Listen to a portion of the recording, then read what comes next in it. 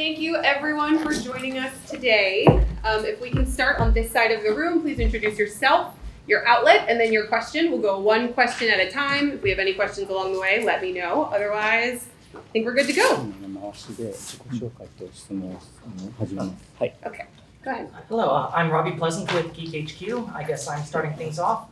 My question is, what would you say are the most important things to focus on for creating a horror story in your experience? 先生の中で、そのホラーの作品を作るにあたって何が一番大事なのかとか、何を考えているか。そうですね。私の場合は雰囲気ですね。絵から醸し出されるムードというか、アトモスフィアというか、そういったものを一番重視してます。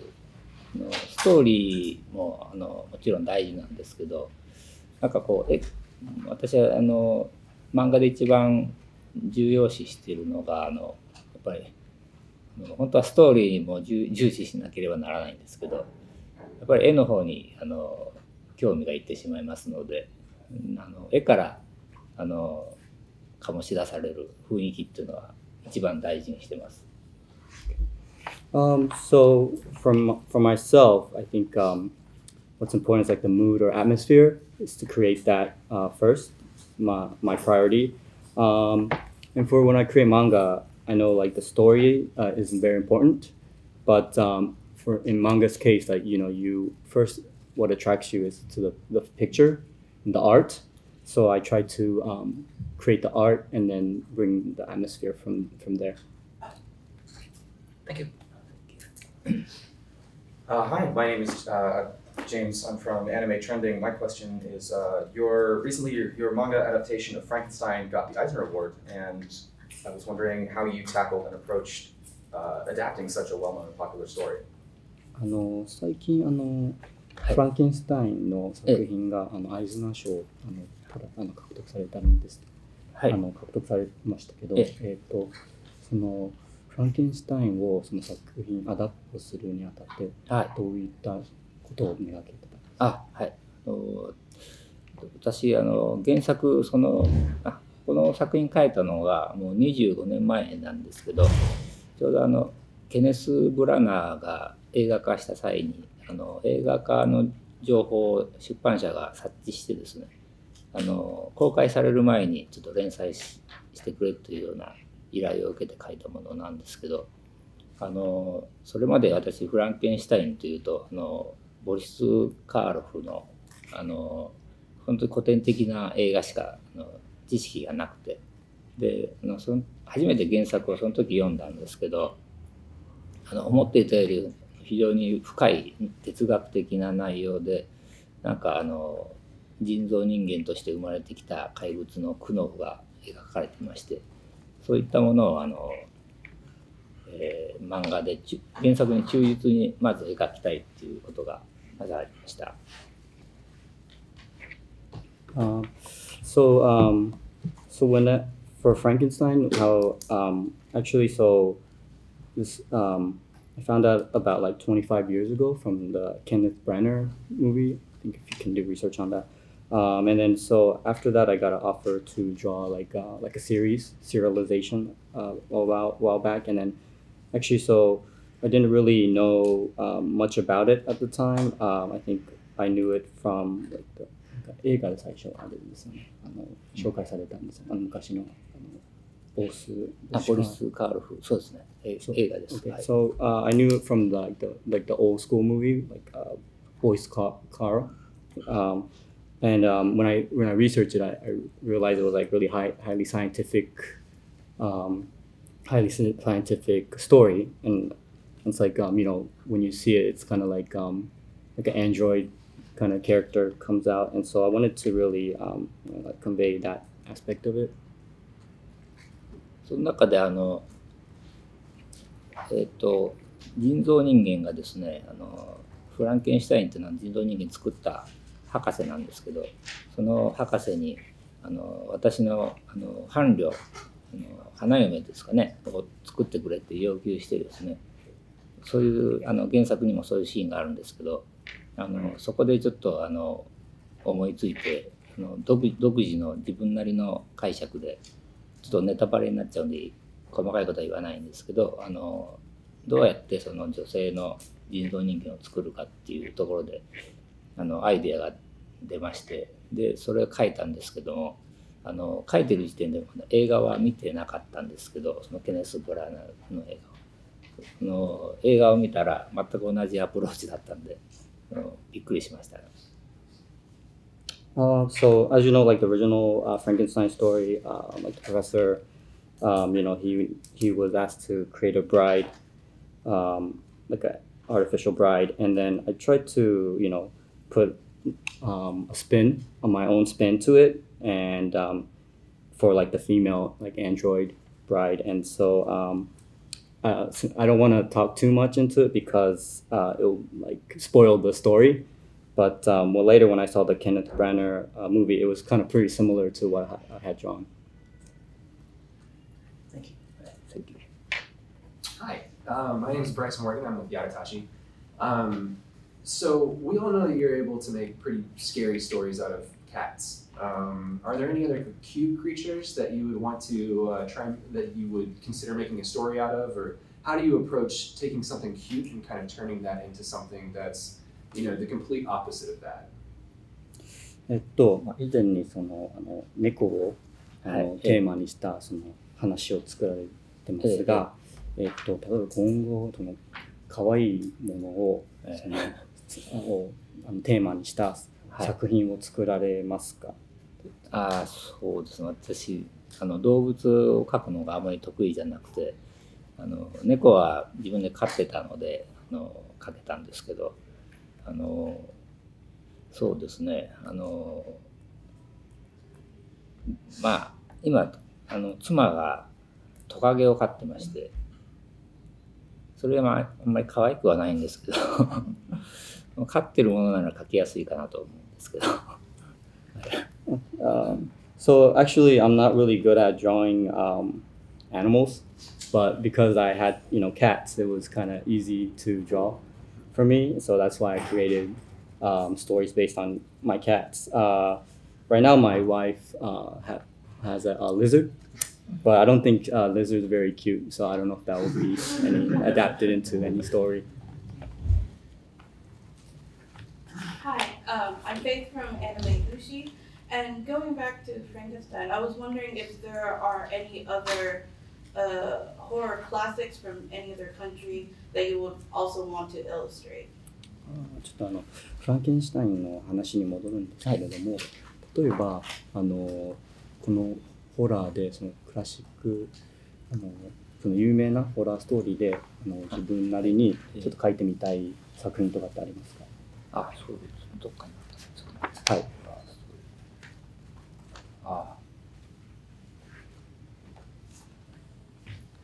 そうです。私H.P. ラブクラフトが好きで、Do you know H.P. Lovecraft?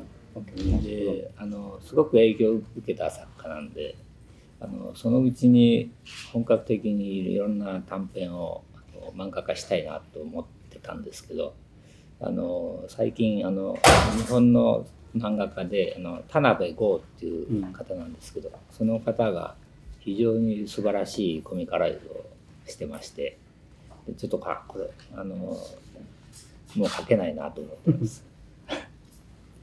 So, as you mentioned, H.P. Lovecraft was an artist that Ito Sensei really admired and was kind of thinking about, that would be great to adapt to do a serialization. But actually saw an artist called Tanabe Go, who actually did a great kind of spin on it, a serialization. So after he saw that, he said, maybe I can't really do it, as great as Tanabe Go-san. Yeah.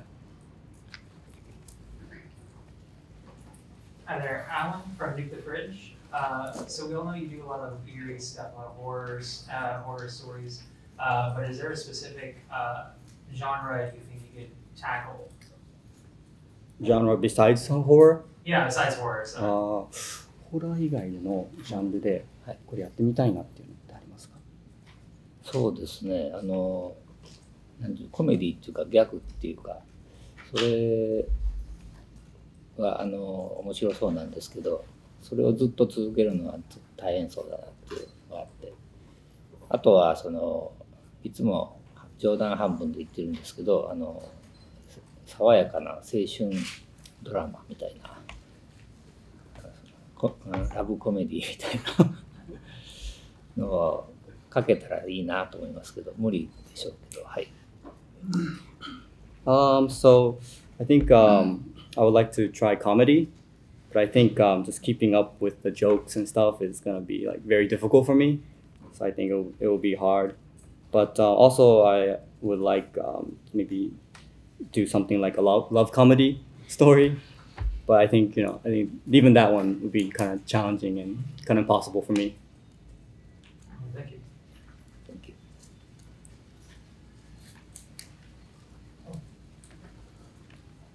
Glenn Brooks from Gaming Group.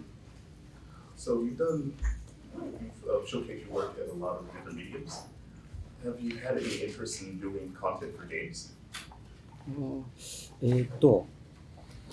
例えばなんですけど、そのゲーム用のなんかコンテンツを作るとかって考えたことありますか？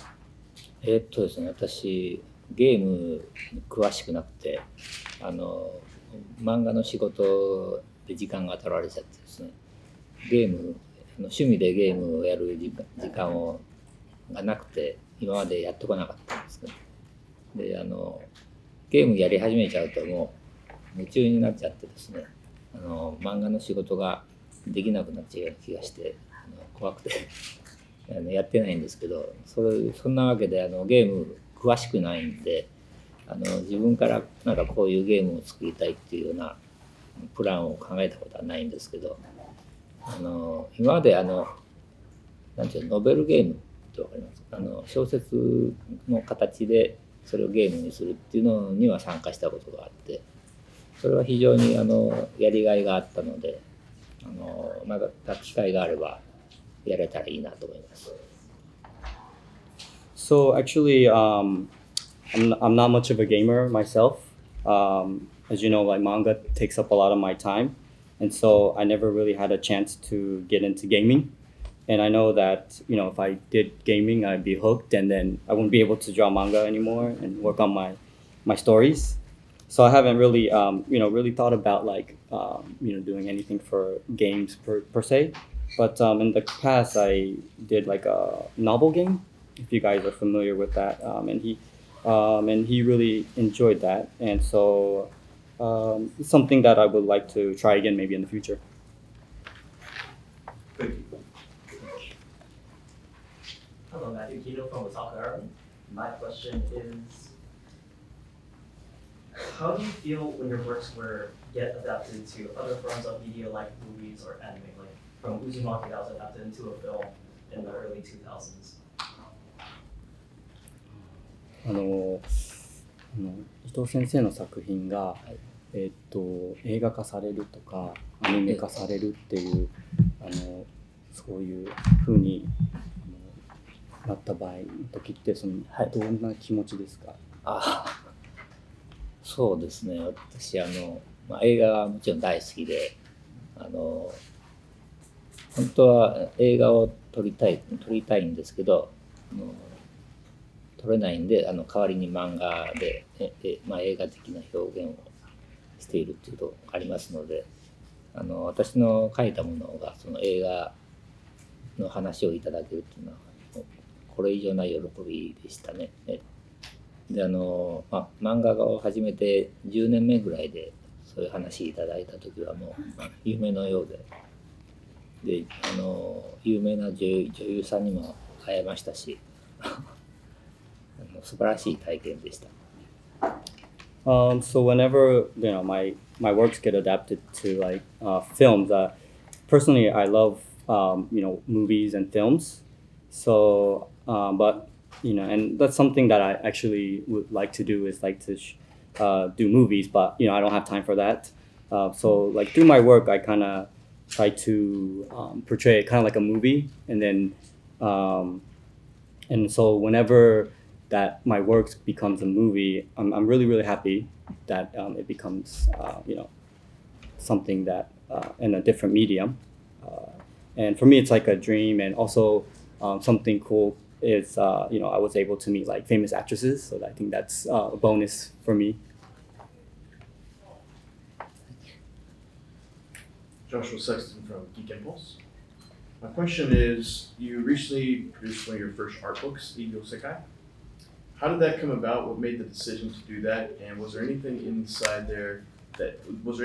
that you wanted inside there that didn't make it into the book? Can you repeat the art book name again? I'm sorry. Slandering it. Ego Sekai. IGYO. 最近その医療世界っていう合集を出されてますけども、and sorry, can you repeat the? So what inspired him to create that art book, and then was there anything that now he wishes was in the book that didn't make it? Okay. でその合集がその作るきっかけ、どういった気持ちで作られたのか、あとは例えば今出された後になんかこれを入れたかったものとか、入んなかったものとかってありますか？はい。この、初の画集なんですけど、私漫画家になって30周年、ちょっと30周年過ぎてたんですけど、それを記念してですね、朝日新聞出版さんが気を利かしてくれてですね、出していただいたんですけど、私画集っていうとやっぱりなんていうんですか、一枚の絵の力で見せるっていうそういう本なんで、やっぱりそこまでちょっと画集絵として本にする自信はあまりなかったんですけど、とにかく担当さんも頑張ってくださってですね、でいろいろなところからもう展覧会に出品して売ってしまって手元にない絵もたくさんありましたんですけど、それを取り寄せてですね、なんとか画集にすることができたんですけど、自分でも気に入ってた絵がですね、出版社が倒産してしまってですね、倒産したまま手元に戻ってきてない絵がありまして、それは女性の顔から煙突が出てきて煙が出てるっていうシュールな絵だったんですけど、それはもうちょっと行方不明になってしまって、残念ながら収録できなかったです。Okay, so the art book, it's actually the reason why we released it was I've been drawing manga for 30 years now, and it's actually kind of a bit after 30 years, but the publishing company kind of they were kind of approaching because it was my 30th anniversary to let's make an art book, and so and for like an art book, I wasn't like really confident in releasing because it's just like the art only, right? It's not a story or anything like that.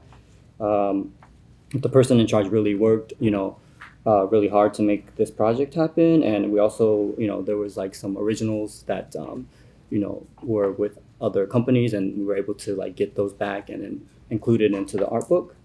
Yeah, it was very great that this came together.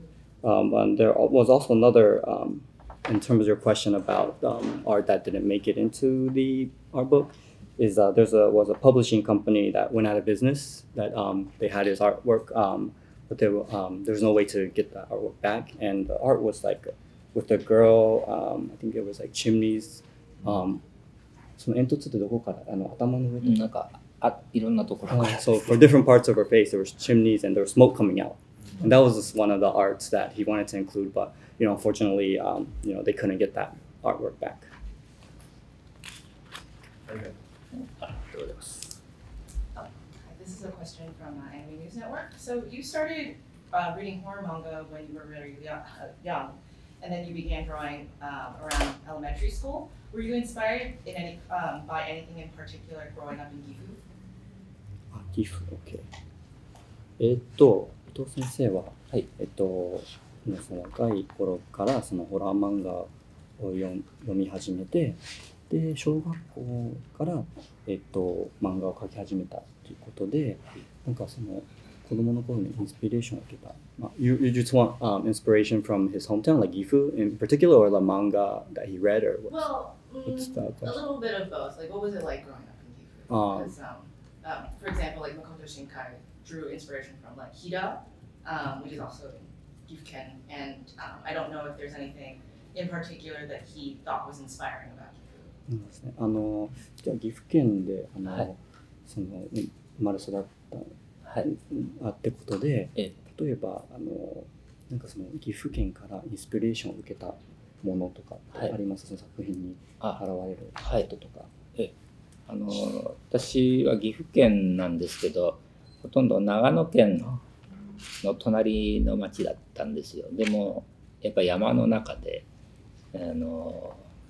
盆地っていうか山に囲まれた場所で育ちまして、で坂道が多くてですね、町の中に都会行くとも平地で平らなんですけど、私の故郷はもう上下もある坂を登ったり降りたり上から見下ろしたりとか、そういう割と立体的な感覚がそこでちょっと養われたって言うと変ですけど、そういう感覚を持ったのがちょっと若干作品にも影響してるかなとは思いますけども、あとはまあそうですね、街の中に路地、細い道の建物に囲まれた迷路ってほどでもないんですけど、そういった道があって、そこで遊んだりしてですね、そういうところで遊んでかくれんぼしたりとか、古い病院があってちょっと怖いなというような感じとかですね、やっぱりそういうのが影響してると思います。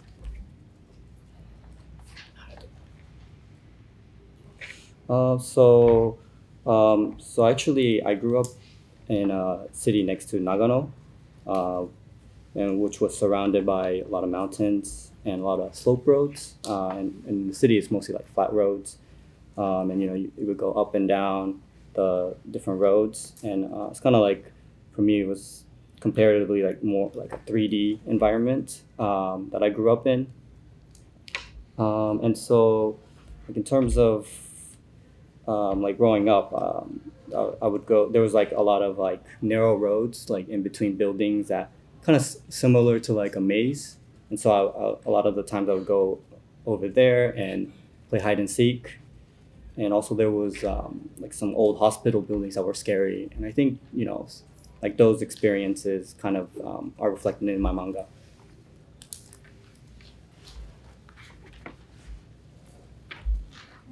Nikki Flores, I'm from Nerd on TV. I was wondering, how does it feel to be the inspirations for so many other creatives stuff in the world, such as in Hollywood? And are you ever surprised by who admires your work? 今先生は他の若いそのクリエイターさんにもすごく影響を今与えてますし、他の例えばハリウッドだったり、今すごい影響を今してますけれども、例えばこの人が伊藤先生の作品をなんかのファンだっていうその方でびっくりした人とかっていますか？どうかな、あんまりないですけどびっくりした。すみません、ちょっと最近物忘れが激しくて。So he said like he kind of have a lot of, he's forgetful, so there was not, right now he's struggling to figure out who's like someone that. Like I know Rebecca Sugar in Steven Universe, there were a few animation scenes where the crystal gems would go into deep holes. Oh, from Steven Universe? Steven Universe っていうなんかそのカートゥーンがあるんですけども、それがなんか多分伊藤先生のオマージュっていうかなんかそのこの人の形をした穴に入っていく。Oh, the like shape of a human's hole, right? Okay, yes. ああれは実際にアニメであるんですか？ That's in the cartoon, right? Yes. ああ、はい、そうです。いや、それはもう本当にびっくりしてしまいます。なんかアニメーションに引用されてるっていうのは。I think, yeah. びっくりします。I think, yeah, just like that example, yeah, having it like in a cartoon is something that I'm surprised about. あと、すみません、思い出したんですけど、今から、10年ぐらい前ですかね、ギレルモ・デルトロ監督がなんか私の漫画が好きだっていうふうにおっしゃってくださって、で来日してる時に会いたいっていうふうにおっしゃっていただいて、ちょっと私忙しすぎて岐阜に住んでたこともあって会えなかったんですけど、私も映画見ててすごい監督だなと思ったんで。ごめんなさい、その監督さんってどういう作品を？あれ、シェイプ・オブ・ウォーターの監督です。あ、はい、わかりました。わかりました。Okay, so I just remember right now, like 10 years ago, there was sorry, if you can look it up, the Shapes of Water director. Yes, yes. So he actually, when he came to Japan, he said he was a big fan of mine and he wanted to see me. 20年前だ。Oh, maybe 20 years ago, not 10 years ago. So maybe a little back. Wanted to see me, and because just my schedule, and also I think I was in like Gifu and doing some other things, I didn't have time to see him, but I was really like surprised about that because I really respected his works and I'd seen his movie. Danny from A to J Connections. Our question is, what is the scariest movie or book you've seen and how did it inspire your work? 先生が一番怖かった映画か本の中で一番怖かったものってあります。で、それ例えばそれが作品に影響が出たとかそういうのありますか？さっきも言ったんですけど、ラブクラフトの中では宇宙からの色って言ってですね、ザカラーアウトオブ何だったっけ、ザカラーアウトオブスペースだったかな。宇宙から隕石が落ちてきて、でその中からちょっと地球には存在しない色でカラーが出てきてですね、それがその一体を蝕んでいくという小説なんですけど、それが非常に怖かったですね。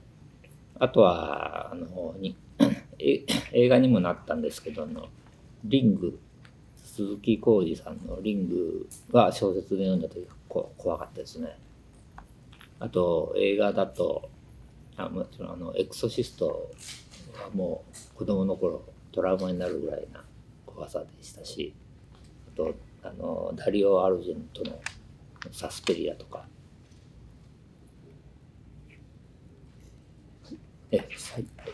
So I think we touched upon earlier Lovecraft. There was I think it's a thing. It's called Color Out of Space. Yeah, that's. Is that right? Okay, is what he got. He was watching, and there was like a scene where the meteor hits Earth, right? And then there's like when it hits the Earth, there's like a color that comes out that doesn't exist on Earth, and then like the color kind of like consumes and the stuff around it, and so I think that was something that kind of was kind of scary at the time. In terms of books, Koji Suzuki's Ring was something when I read the book was really scary. And so in terms in movies, like The Exorcist was very scary for me. That even when I watched it, gave me like it was traumatic for me seeing that. And also a movie called Suspiria is another one.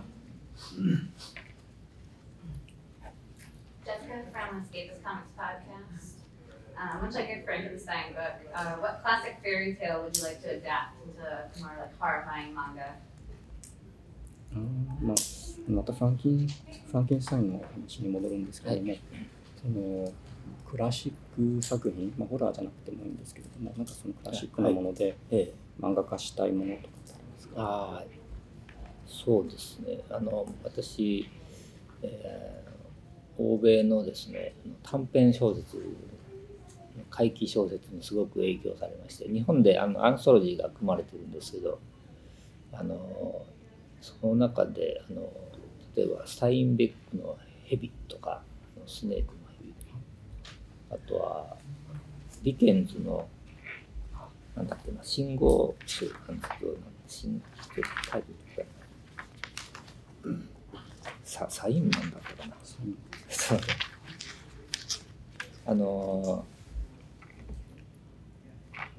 線路脇で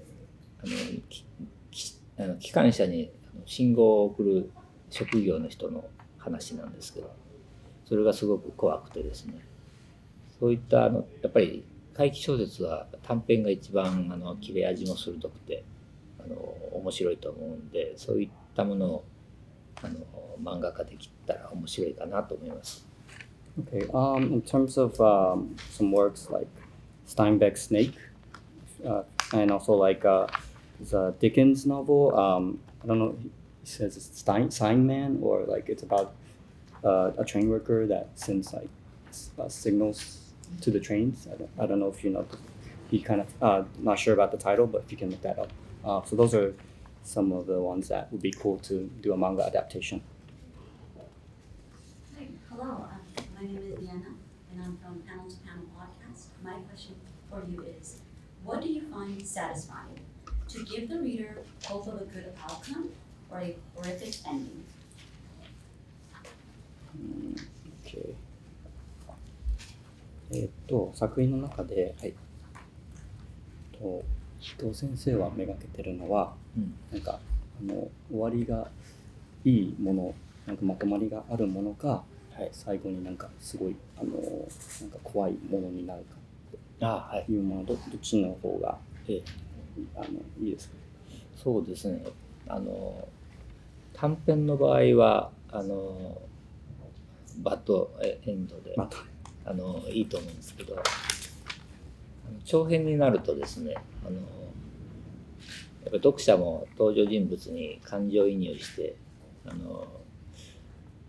あまり悪い終わらせ方するとちょっと読後感が悪くなるというか、感情移入した分やっぱりハッピーエンドにした方が読んだ後気持ちがいいかなと思う。その長編か短編かっていうことでやっぱ変わってくると思うんですけど、私はやっぱ短編の方が好きで得意なんですけど、そういうことから考えるとやっぱり最後バッドな終わり方してしまう方がいいのかなと思いますけど。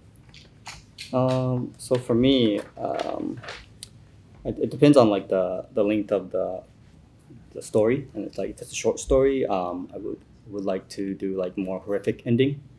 But if it's a longer series, I know that the fans reading it, they get kind of emotionally attached to the characters, and so I feel like if that's the case, then I like to end it on a good note, and so then people won't like hate the story. But for me personally, I like more the short stories and ending like the horrific ending. That's kind of like what I'm good at. So that's that's it. Thank you. Hello, my name is Chris Powell. I'm from the Kitsune Network. My question is, Viz Media is going to release your newest project, No Longer Human, a novel by author Osamu Dazai, this fall. What piqued your interest in this particular novel? ベズメディアさんが、先生の人間失格、それを秋に発売されるんですけれども、それをその作品を作るそのきっかけって何ですか？これは日本の小学館という会社で書いたんですけど、やっぱり漫画家ってやっぱり担当編集者とのつながりが強くて、前例えば青年誌じゃない、割と若い世代の読む雑誌で書いてた担当が今はちょっと大人向けの雑誌に移ってるっていうことがよくあるんですけど、それでもやっぱり声をかけてくれるんですね。私はあまり大人向けの雑誌漫画誌にそれ向いてると思わないんですけど、やっぱり読者層が割と女性が多かったりとかしてるもので長い間書いてきたので、今その人間失格を書いた雑誌っていうのがやっぱり中高年のおじさんたちが読むような雑誌で、そういうところで書くにあたっては今までのような割と高等向けって言うとあれなんですけど、ちょっとありえない話を書いてもあまり受けないんじゃないかなと思ってですね。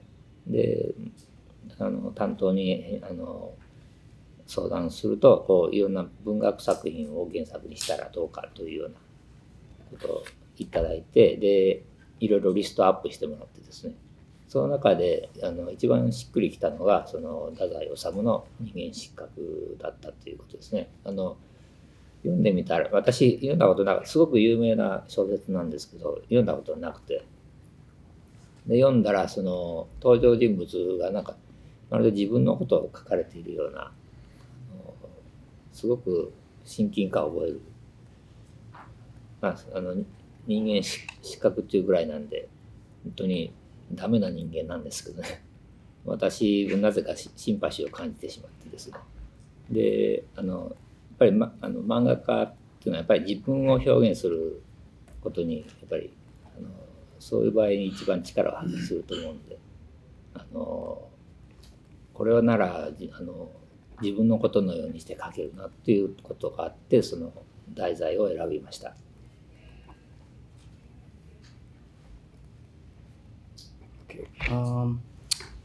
So for the No Longer Human manga, so in Japan, the company Shogakukan releases that manga, and for this kind of industry, what's important is having connections with the editor.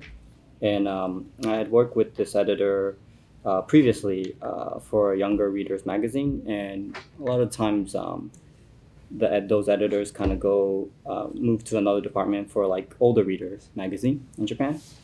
And so that editor had reached out to me and about like a new project, and most of the time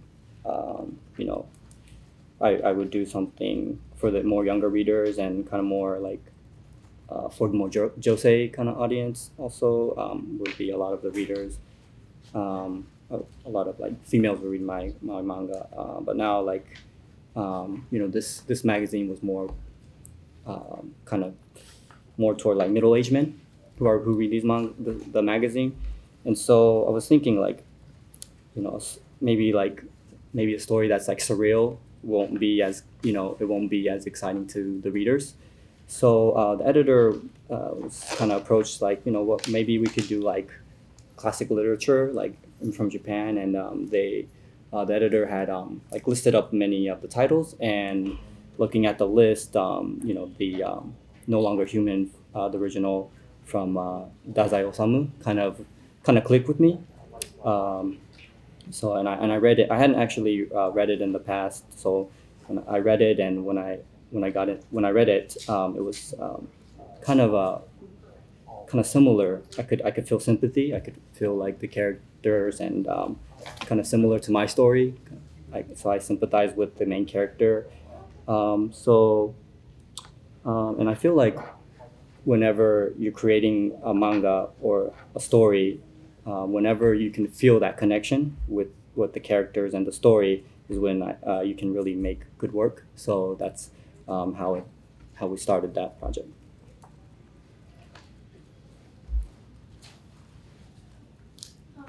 I'm Shelby from Display. I was wondering, your manga is very popular in the US.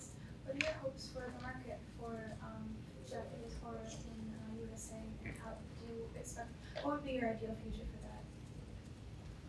that? Sorry, for the So you're saying since what he would like to see his manga, like how he would like to see the manga. Yeah, how it would be in the USA, like the future for his manga. I see. Besides like adaptations, like. Yeah.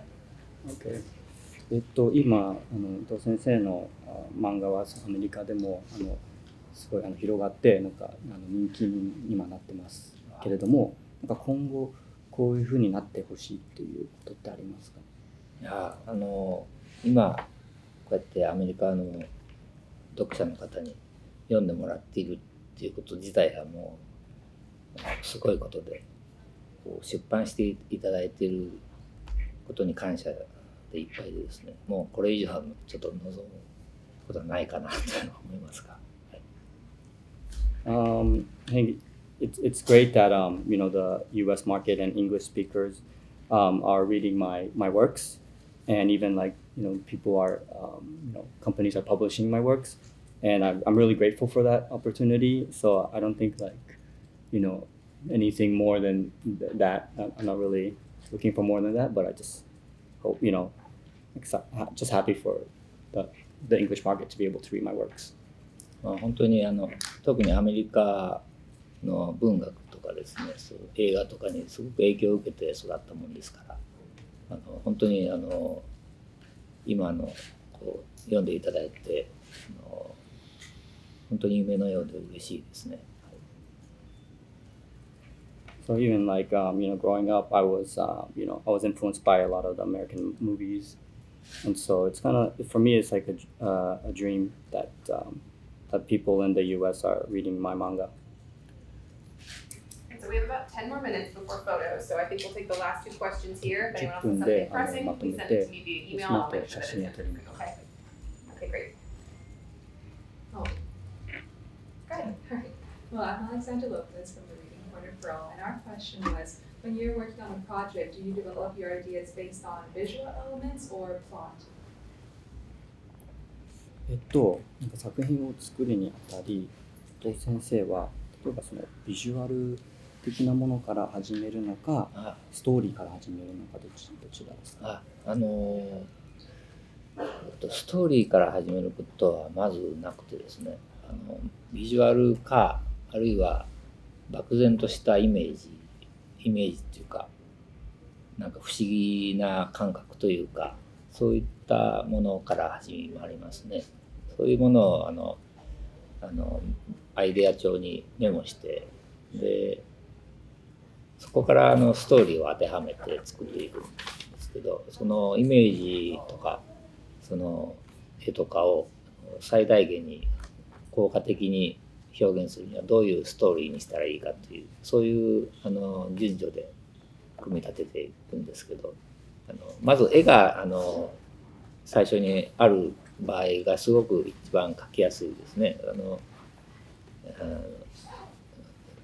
クライマックスの絵がまずあれば、それに向かってストーリーを組み立てていくというのは非常にやりやすいです。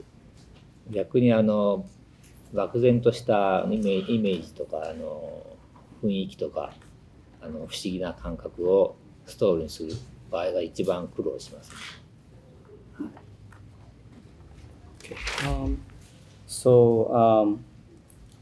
In terms of how I approach projects, for like the plot, most of the times I don't start with the plot. It's more like a visual, something visual or some kind of strong image or like an intuition I have is when how I start the process, and I would write it down on my memo pad for some ideas, and then what's for me what's easy is like if I have an image, I can kind of think about what's an interesting plot I can create around this image, and even like if I have a picture of the climax, a climax scene, I can just kind of visualize in my head and what kind of plot I can create and make it interesting. If it's usually like the opposite, like if I have a plot and I have to create visual for it, it's kind of more difficult for me to do that.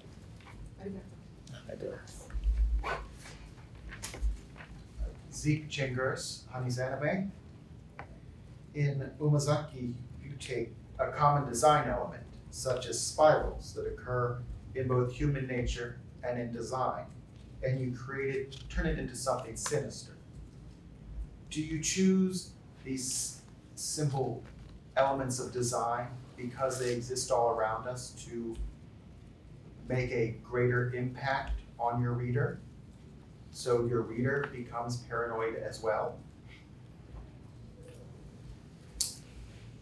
例えばなんですけど、作品の渦巻きの場合は、この渦巻きのそのデザインを、テーマにした作品なんですけれども、例えばそれってそれを作るにあたり、sorry, so you want to know like why he used choosing that design spiral on purpose or to is scare the people? choice of a common design element like a spiral to create a greater impact on the reader, because the reader can then see spirals all around them and then empathize with the character losing their mind. I see. Okay.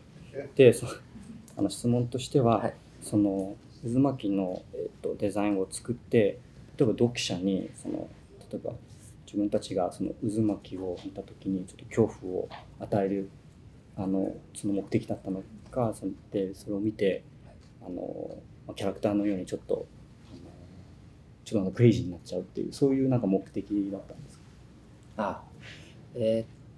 最初渦巻きっていうテーマは考えてなくてですね、ちょうどやっぱりこれも小学館初めて、それまでは朝日ソノラマという会社でずっと10年ぐらいやってたんですけど、初めてなんか違う雑誌で、しかもなんていうかな、すごい読者の多い雑誌だったんで、ちょっと非常にナーバスになってですね、なんかどうやって書いたらいいかなっていう悩んでたんですけど、とりあえずちょっと異常な町に住んでいる異常な人々の物語を書こうかなっていうところを思いついてですね、で異常な町ってどういう町かなって考えて、ちょっと変わった建物に住んでいる人々という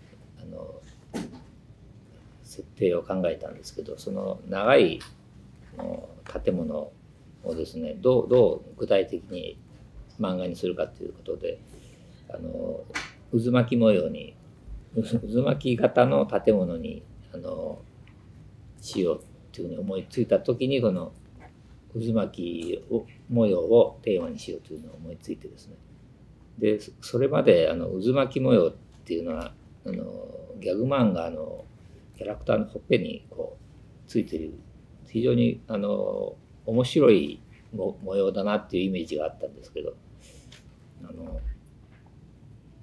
すかね、渦巻きのこうピッチを細かくするっていうんですか、非常に細かく螺旋に描くと意外に気持ち悪いかもしれないっていうふうに思って、でそれまでちょっとホラーとは結びつかなかったものをちょっとホラーにしてみようっていう野心も生まれてですね、でそれでいこうということになりました。Okay, so for that, for like design element, just explaining like the background of why I created Uzumaki. This was a project from Shogakukan. Before that, I was working like 10 years before a lot with Asahi Sonorama Publishing, and now like Shogakukan had approached me, and they had like a lot of readers. And so kind of made me nervous, and I was kind of thinking like, what should I write for this project? And what I kind of came to, think in my mind was maybe let's make a story about people who live in a unique town, and about people who live in like weird buildings, like a long building that's kind of popular in Japan. They have long buildings, and I was thinking, what if I make that long building into a spiral? And so like in Japan, like a lot of the times the spirals are used like in like gag mangas, like comedy mangas, on like characters like cheeks, kind of showing like their cheeks. And so to make it like, to make it into horror, like I was thinking like I can make the spiral design more complex, and actually it looks, while I was doing that, it make it look really creepy. So that's how kind of like I tied it into horror. And that's it. Okay, great. Thank you so much.